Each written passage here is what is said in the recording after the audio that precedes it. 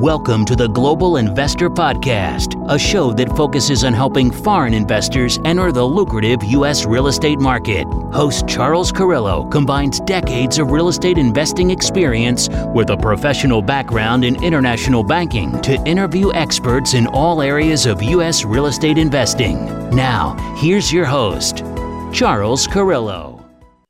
Welcome to another episode of the Global Investors Podcast. I'm your host, Charles Carrillo. Today we have Hunter Thompson. Hunter has raised over $25 million in private capital from over 300 investors and controls over $75 million in commercial real estate. So thank you so much for coming on the show, Hunter. Yeah, I appreciate it. And actually, we do have to update that bio. We just finished our most recent raise. So now that number is $35 million of capital raised, thanks to some very, very loved investors. So thanks again for having me on. Awesome. What did you guys close on? It was actually an ATM deal, and it's a very interesting space. We can talk about it if you're interested, but you know, the real estate market is been filled with a lot of question marks, and question marks create an opportunity for pricing arbitrage, but sometimes those question marks create an opportunity for, you know, bad investments. So COVID has created a really interesting situation where the lending market froze up, and then these other niches that I've had my eye on started to become really desirable. So it's a very interesting niche, and we could talk about it if you're interested. Yeah, definitely. That's awesome. Because I have a couple questions because I was reading an article earlier today about it. What was your background prior to starting to invest in real estate? So I have a background as an entrepreneur. And, you know, when I was 5 years old, I remember living in my mom's house, and we lived very close to a stadium. And there was a lot of opportunity to sell parking if you had like kind of a large yard. And I remember I made my first $100 selling parking spaces in my mom's backyard. And of course, I had to split the profit with her, which is kind of when I learned about this concept of owning land versus, using land. And I just was fascinated by it. And that is something that, you know, I say that story and it sounds anecdotal, but it was actually a huge moment for me. I mean, I remember making the deposit of the first $100 into a bank account and being like, okay, I'm rich now, you know, no comma club, right? That's the whole thing. Like I was on my journey. And in high school, I started a company that did event production, did high school dances. And then when in college, I actually did a job as a professional poker player. That's how I paid my way through, not how I paid my way through college, but how I got to do some cool stuff during college, right? Because any expenses that you have going towards books and stuff, that's one thing. But I'm talking about, you know, travel, for example. That was all paid through online poker. And then I was very fortunate because online poker, the boom took place, which it was a multi-billion-dollar boom in the poker industry. If you weren't in the industry at the time, you can look it up, just Google the poker boom. And it created a great opportunity where if you took it seriously, if you focused and got a coach and could learn this very challenging game, you could make $20,000, $30,000, $40,000 a month. And I remember I had my first $30,000 month and I thought, okay, I don't need to do anything besides this during college. And that's what I did during summers. When I graduated college, then all of a sudden, you know, $10,000, $20,000, $30,000 a month, there's other ways to make that money that are more scalable and you can actually build a business and you wouldn't lose money, you know, as frequently. And so then I started real estate, and that was really kind of my background. So other than your first forte into it when you're renting out that parking lot and your mom didn't have to do anything to collect her portion of it, which obviously you look back on is probably the sweetest part of that whole deal. Why did you choose real estate as an investment vehicle in the sense of that, other than going into other different businesses or expanding other businesses you had like previously in high school and stuff like that? So the massive opportunity that took place in 2008 was very well suited for my personality. You know, everyone has their own strengths and weaknesses, and I have many weaknesses and just a few strengths. It just so happens that going right when everyone's looking left can be very lucrative as an investor. Yeah. And so the mother of that kind of concept was 2008. And so when the seizing up of the capital markets took place, I thought this has got to be what everyone's been talking about in terms of blood in the streets from an investor's perspective. And so I was dedicated to financial assets. I started just learning as much as I could about Warren Buffett, Charlie Munger, et cetera, investing in stocks that I anticipated would do well coming out of the recession. And they did. Now, most people that start in 2008, they had success. So that's not really anything favorable, but the opportunity that the gut perspective, right? The ability to actually say to your friends and family and loved ones that love you, hey, you're doing something insane, and you just know from a gut feel it's the right thing to do. That was actually a good learning moment for me. But I'll tell you what, a lot of people don't talk about 2010 nearly enough. For me, that was the moment that I made a huge transition in my worldview, which was that despite the fact that I had done all this research, when the European debt crisis happened, which is very similar to the crash in 2008, but in Europe, there was a complete amount of volatility in the US markets. And out of all the research I had done, I never anticipated that the German bond yields, for whatever reason, would be playing a huge role in my portfolio. And so that moment, the moment where everyone all of a sudden was focusing on that ridiculous metric, I realized no matter how much research I do, no matter how many people I hire, I'm never going to be able to predict that or mitigate that. I need to find a vehicle which is well suited for risk mitigation and can be conducted at an elite level without hiring massive bureaucracy in terms of employees, because that's just antithetic to the way that I wanted to live my life. So that quickly led me to real estate. What was your first real estate investment? I was very fortunate in terms of that, because when I moved to California, the market was decimated. And so when I started to build my real estate career, I was quickly surrounded by the people that were able to weather that storm. And so the people that were able to weather that storm, by the way, were not investing in fix and flip properties in California. They lost their shirt. They were investing in $15 to $50 million apartment complexes, self-storage properties, mobile home parks, et cetera, through syndications. And again, this is before the advent and popularization of, quote, crowdfunding. But I was able to invest $25,000, $50,000 into these $15 million assets that had a default rate of 1.5% during 2008.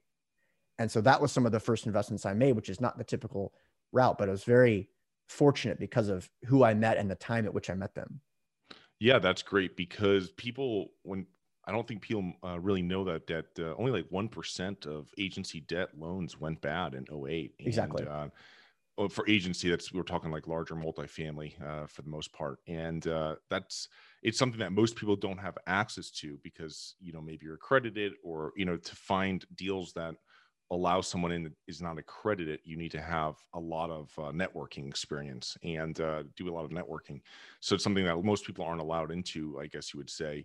So that's awesome. That's a great way to enter, which I haven't heard before. Most people start with something a little bit like a single family or small multifamily. But what is your current investing strategy? And you own a lot of different asset classes, obviously ATMs as well, but you're in everything. What do you guys are looking for, your criteria, your strategy, and what asset classes? So this is an important distinction to make at this point in the conversation, because our position as in my firm, ASIM Capital, we're positioned in a unique manner, which is not typical. So the way that I view the investment space, I wanted to leverage the expertise, the track record, the ability to access credit of really experienced, savvy operators that stand to gain millions of dollars if they execute. And so I wanted to defer to their expertise and leverage all those things they're bringing to the table and just invest my $25,000 or $50,000. So that's what I wanted to do as a passive investor. And then I realized, with all this interest that's coming the way of this vehicle, the syndicated / crowdfunded model, can I build a business around that vehicle? Now, at the time, there was a lot of naysayers. No, you can't build a business around passive investing. That doesn't make any sense. But I knew that there's this tsunami of interest coming because of the Jobs Act, which allowed you to publicly solicit accredited investors online. And so I said, if I can build up a Rolodex, if I can build and develop a due diligence process, which is far above and beyond what a typical passive investor can produce, then we can leverage that as a resource, pool investors together, perhaps negotiate favorable terms with the operating partners who, rather than investing $50,000, maybe investing $500,000 when I first got started, cumulatively. That's the business model that I created. And that's much more thought out than it was at the time. Really, what happened was I had developed some relationships, and then I wanted to help my mom invest, my sister, my best friend, et cetera. So we went from 3 investors to 5 to 100 to now we have hundreds and have probably purchased around $100 million worth of commercial real estate. So the reason I say that, to answer your question, is that the way that we're positioned in the marketplace, we can defer to others' expertise in various niches, whether it be mobile home parks, which I'm a huge fan of, self-storage, senior living, distressed debt, and the ATM business. So I'm not a jack of all trades. I have one trade. The trade is being extremely knowledgeable when it comes to vetting and building relationships with top tier operating partners. And that's what my firm does. Awesome. That's great. So you've raised tens of millions of dollars for your real estate and other asset classes, and someone contacts you and wants to begin a conversation to invest. What is the procedure you take from there? Actually, that's a really important question, because there's an assumption there that a lot of people make, which is that that's where the investments process starts. And that's not what you're saying. And I know you don't think that, because we're having this conversation right now, and I'll explain what that means. But my capital raising process does not start with someone reaching out to me having a conversation. It is very challenging to get 30 minutes of my time because my schedule is insane. So what I have developed and what I wrote my book about, Raising Capital for Real Estate, which, by the way, you can get free copy at raisingcapitalforrealestate.com. It's all about attracting investors through building a platform and then educating them through podcasts or ebooks or other call to actions, providing them templates for anything that's going to help them understand your investment thesis, nurturing them through emails or webinars or podcasts or et cetera, just replicatable, scalable, repurposable pieces of content that actually add value to their lives. So by the time you send out a deal, they're knowledgeable, they're nurtured, they built a relationship with you, not by taking your time, but they know you incredibly well because of the things you put out that all people can enjoy at the same time. So as an example, this podcast and what you're building is to help streamline your customer nurture and attraction process. Now, usually when someone requests a call, it's because they have a specific question about a deal that we've just recently put out. It's very rare that someone would reach out to me or that I would be able to have a call with someone to say, who are you? Great to meet you, et cetera, because I do a ton of that work to streamline that. Mm-hmm. So by the time we talk on the phone, they go, holy crap, like Hunter Thompson is in the Cashflow Connections podcast. I've been listening to you for hundreds of hours. It's so great that we finally get connected. Here's my specific question about this offering. Now, some of you may be thinking, well, your investors may feel like they're not that close to you. Why should they invest with you versus anyone else? And nothing can be further from the truth. And again, I'm sure you know this as well. I'm sure some of your listeners know more about you, especially when it comes to investing, than some of your best friends. And people that are followers of me or read my book or listen to my show, they know things about the intricacies of my personality that you would have to spend years talking to me. But the years have been compressed into short little increments of 1 hour interviews and little short Monday minutes that we do. So hopefully that answers your question. I know that wasn't exactly what you asked, but that's the truthful answer. Yeah. No, of course. I mean, you're not just going to put someone on a mailing list and send them a deal and they're going to invest. It's going to be something where you're building that relationship. And, obviously the easiest, I guess, the most efficient way of building that relationship is through our thought leadership platforms and also putting them in a emailing list and stuff like that. Because like we do the same thing. We have a general mailing list, and then we also have a separate deals mailing list so that we can, when we're putting out deals, it's people that we've spoken to before, people that just get our regular weekly newsletter that probably will never invest, don't want to see deals, but they want to learn more about what's going on with real estate, and that's perfectly fine. So it's great to provide that information. You spoke, which is great, previously about vetting different operators, and this would be something that's awesome as a resource for our passive investors as well that are listening. Myself being active and passive investor, I'm interested to see when you're looking and vetting an operator, what are you really looking for? Obviously track record, but are there anything else that you're looking at or that you might look initially and say no, or maybe, or in the future? And what is your process for doing that? So first of all, it's an excellent question. And I'm excited to have this type of conversation because, like I mentioned at the beginning of my career, I spent a lot of time trying to convince people that just because an investment was passive didn't mean it was a Ponzi scheme. Right. And now we see people such as yourself that say, no, I do have an upper hand in certain areas of real estate. It's just that I also understand that I can leverage other people's expertise as well passively. And the returns are actually somewhat comparable, which is insane to me and very favorable. But as far as vetting sponsors, I like commercial real estate because of the numbers. It is an objective way to determine value. There's an objective way to determine and predict cash flow. And so where I start to get skittish with sponsors, two areas. I want to be able to analyze things on a risk-adjusted basis.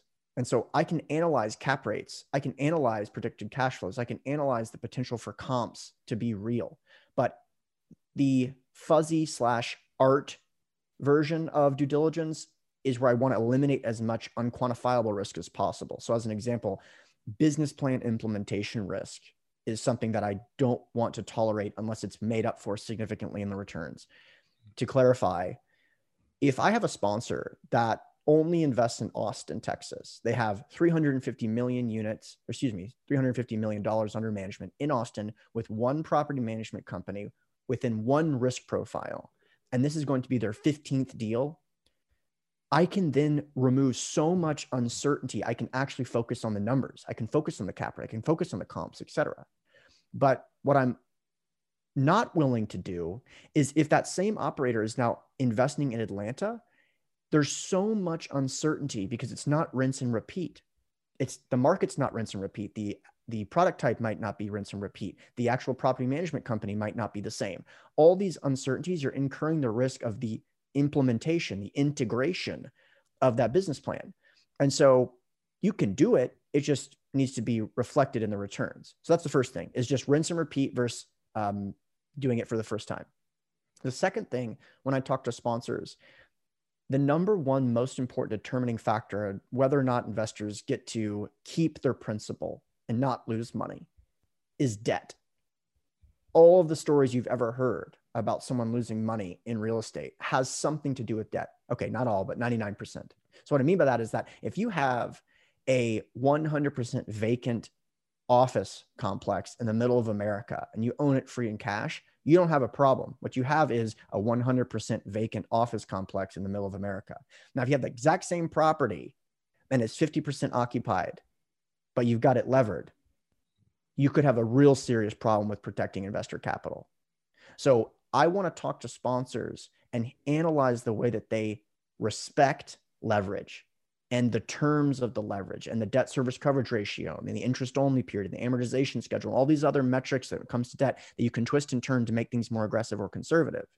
So I can go into a litany of things that we do that most wouldn't even apply to most investors because it's not worth their time if they're only investing $50,000. But those are two hacks that I think will help you tremendously. Yeah, the other thing that I look at too is I like to see, obviously, how close their team is from the property. Like you were saying, obviously someone in Texas, they might not have someone an hour away or 2 hours away or whatever it might be in Atlanta. If they have 7 assets in Atlanta, maybe they're there once a month, you know what I mean? Compared to someone that's seeing it twice a year. The other thing too is I like to take away a lot of the rent increases and kind of work backwards.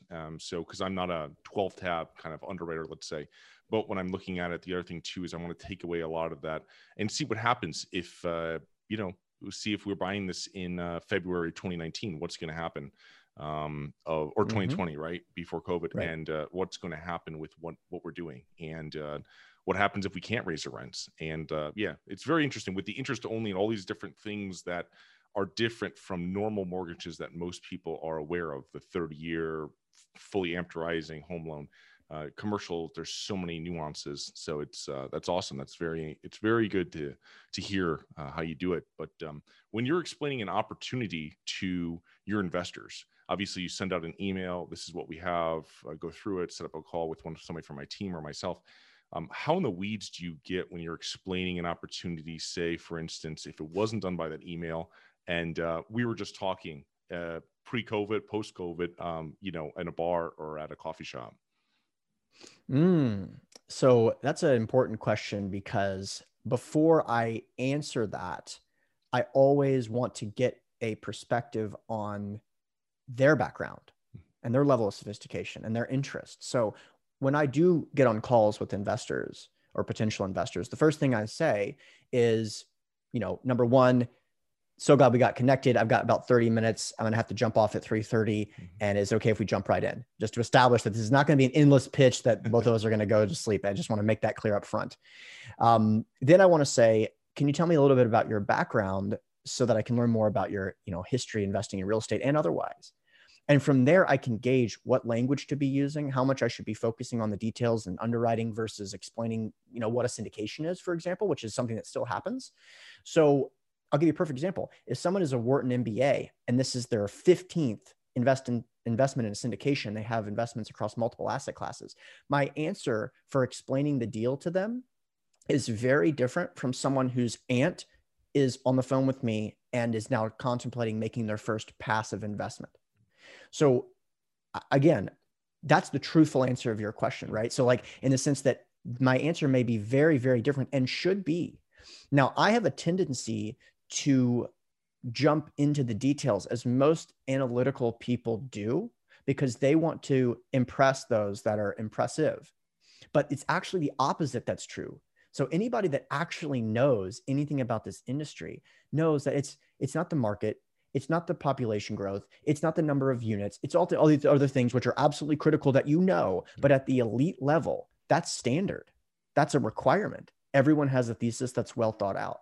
What's actually going to make the difference is the emotional connection that you form with your investors.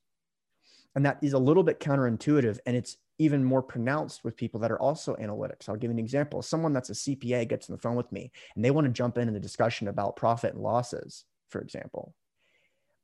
I will not entertain that conversation because we are not going to win or lose in our investor base based on profit and losses.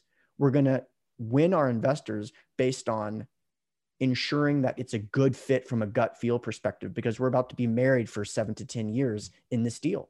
And so that's the way that I present myself. And it can be challenging, especially if you're an analytical person, you know all these details about this deal, you get excited. Oh, wow, this guy's a Wharton MBA, so he's going to be really impressed. They may be impressed, but guess what? In 48 hours, they're going to forget who you are. So what's really important is to not jump into those details, especially on the initial call, and to learn about their background, explain your background, listen to why they're emotionally motivated to invest, and circle the deal that you have as a way to resolve the problems that they have in terms of the motivation. And that is something that's talked about in the book Pitch Anything by Oren Klaff, where I think we get this concept that the more advanced we go, the more the emotions don't matter. Nothing can be further from the truth. Anybody that knows anything about VC funding, about investment banking, these deals are getting done by their friends, people that they actually like and trust. And that's it. And everything else is a requirement. Right. No, that's great. Yeah, because obviously you're finding out what their pain point is or what they want to get from the investment. And then you can kind of explain how this does it in their terminology. And for a lot of, I have a couple investors off the top of my head that I know of, some of my first investors, and they don't know anything about, they don't know what an IRR is. I mean, you can explain to them, you can send it to them. They've never asked. I know they don't, it's cash on cash. They're wanting to have cash on cash. If down the road they can get that 15% or 17% IRR, that's, that's something great that they see in the paper. But when I'm explaining to them, it's all in cash on cash. It's, hey, it's 8% pref. And that means, we're 2% of your money back every quarter, whatever it is. And you can use, that's very easy. Anybody can understand that. And you understand that all these different things that go with it. So it does really matter who you're speaking to, who you're explaining to it, and their experience in business, in finance, and whatever, in whatever the industry is of the asset class that you're trying to pitch them. But speaking of that, can we talk, just circle back for like a minute or two? I know this is a real estate podcast, but it's interesting because I've had multiple people I've spoken to with ATMs. And can you explain a little bit more about that industry in a nutshell? So the big thing before we even jump into it is that probably 40% of your listener base is about to turn the podcast off because we're saying it's a good idea to invest in ATMs. And that is actually really telling. I've been in this industry long enough and invested in asset classes at a wide enough degree that I can tell you that that's about the perfect ratio for long-term lucrative returns. the mobile home park business in 2010. Do you know how unpopular I was when I would talk about that? And now look at what has happened. And it's not me that caused it, right? It's just that I had some inclinations, which the market ended up catching on to. This is the same situation with ATMs. So I'll give you a couple of metrics. It isn't the case that ATMs all of a sudden are at risk of going out of fashion. Most accredited investors do not use them and have not used them regularly in quite some time. The bulk of the ATM transaction volume is made up of EBT transactions and from people that are unbanked or unbankable, which accounts for about 25% of the United States. So as you see all this banking regulation, it most negatively impacts the exact people who the regulation supposedly is set out to help. When you have regulatory hurdles, you have increased in barriers to entry, which means Bank of America, for example, going from something that their business model almost exclusively relied on interest rates because they're in the business of lending, to a business model where 50% of their income is generated by fees. Yeah.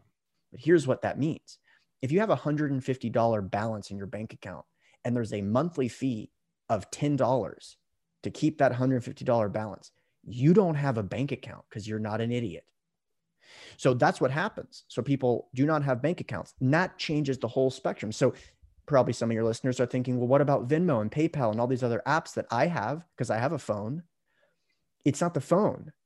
92% of America has a phone. The issue is that Venmo and PayPal and these other things, these connect to bank accounts. That's the requirement. So you got 25% of the population unable to transact without a bank account.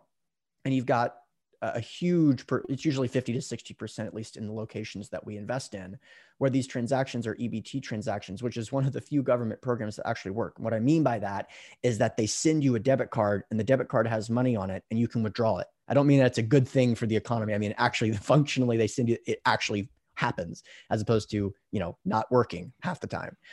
So that addresses a lot of concerns most investors have. And then it's just a matter of, can you find a great team? Can you find an institutional operator that has done $100 million of transactions in the space, that has relationships and is placed in Fortune 500 companies, retailers all over the world or country, depending on your model. And then it's just about looking at the risk-adjusted situation. But I can't tell you how excited it makes me when, again, like roughly 30 to 40% of smart investors are going to go, nope, not interested. It's in the ATM business, which we all know is going to be gone in 7 years. We'll go back to 1991 or whatever, 1994, when the internet was invented. That was the end of ATMs. And every year since then, it's been the end of ATMs. And what we see, truthfully, we have data to back this up, year over year increase in transaction volume. So it hasn't started yet. Well, yes, that's exactly right. That's exactly correct. I was reading this article and it was telling me that, I guess not counting 2020 because we have, COVID and stuff, but for the last 25 years or whatever, like you said, 1991, ATM fees have increased every year. So it's obviously something that I'm not sure if it's pegged off inflation or not, but it's also great to have that where you're not getting 25 cents or something, which you might have gotten 25 years ago. You know what I mean? Transaction. It's like $2 or $3 or $4 or something. 2 to 3 is reasonable. And again, it's inflation would be one way to state it, but really what it's about is supply and demand, right? In the sense that with the banking regulations and such, with the demand for the product, they can substantiate larger fees. And if you can actually tell which way the wind is blowing, it's not blowing to the ATM business going away. It's very much the opposite. And you mentioned COVID, for example. The model that we look at, the model is very lucrative at a reduction by about 30% of transaction volume. So if transaction volume went down by close to 30%, we would still think it was an incredible investment opportunity. During COVID, it went down by about 11% across the portfolio. Okay. So that was like the mother of all sensitivity tests. We had ahistorical government lockdowns and it proved quite well because the demand is there regardless of what's going on. People need to get those EBT transactions alone. So, and I can go on, but you can learn more at asymcapital.com. It's a really fascinating space. Okay, sounds great. And one last question on real estate before we wrap up here. How in the age of COVID has your business, how have you managed your investor expectations? I imagine you've had some paused or delayed distributions. So tell us more about your properties during COVID and kind of how you've done it, because you work obviously mostly on the investor relations side of it. Yeah, and a good way of stating that too, because I think that a lot of people want to come on shows and talk about how amazing their business is. And of course, myself included, that's what we want to do. But the reality is you don't learn who you are when things are going perfectly. You don't learn anything about yourself. I mean, all the things that anyone listening to this show, the things that they've really gotten out of life have come out of hardship. Your weaknesses become your strengths. The challenges that you have, it's when you figure out who you are as a person, as a business owner, et cetera, or an investor, by the way. And COVID has been that for a lot of people. So as far as kind of the distributions and such, one that I think was just kind of bad timing, we have a very large mobile home park and self-storage fund. And one of our strategies there, because the fund was quite large, and so we had a lot of dry powder. And I mean, we as in conjunction with our sponsor, because we're not involved in operating this fund, but they had a big upper hand in the market because they could purchase assets in all cash, especially in the mobile home park business. That's very desirable because it's very competitive. And so if you can get a significant discount for purchasing in all cash, it makes a lot of sense. Let's say it's a 20 basis point, 25%, 25 basis point kind of reduction. That's an excellent deal in today's market dynamics. Well, there was a lot of assets that were purchased in cash, and the goal was to refinance cumulatively to get very favorable terms. I'm talking sub 3% interest rate terms on a mobile home park. And the lending market seized up due to COVID. So for several months, we've held these assets in cash, which is not ideal. Of course, that led to a reduction in distributions. And now the lending market's opening up, and we just closed on an interest rate of like 2.5% on a very large $12 million loan. So nice. That is incredible. But at the same time, the key to that is diversification. We've done many investments, many funds with multiple properties. So most of our investors, they understand that reduction in distribution rate was because of that particular strategy and the timing and such. But from an operations standpoint, things are going quite well, which is shocking, by the way, but that's how it's playing out. Yeah, I don't want to knock on wood or anything, but everything is, after we've kind of gone through everything, doing this, we're 6 months or 7 months into COVID right now as we're filming this.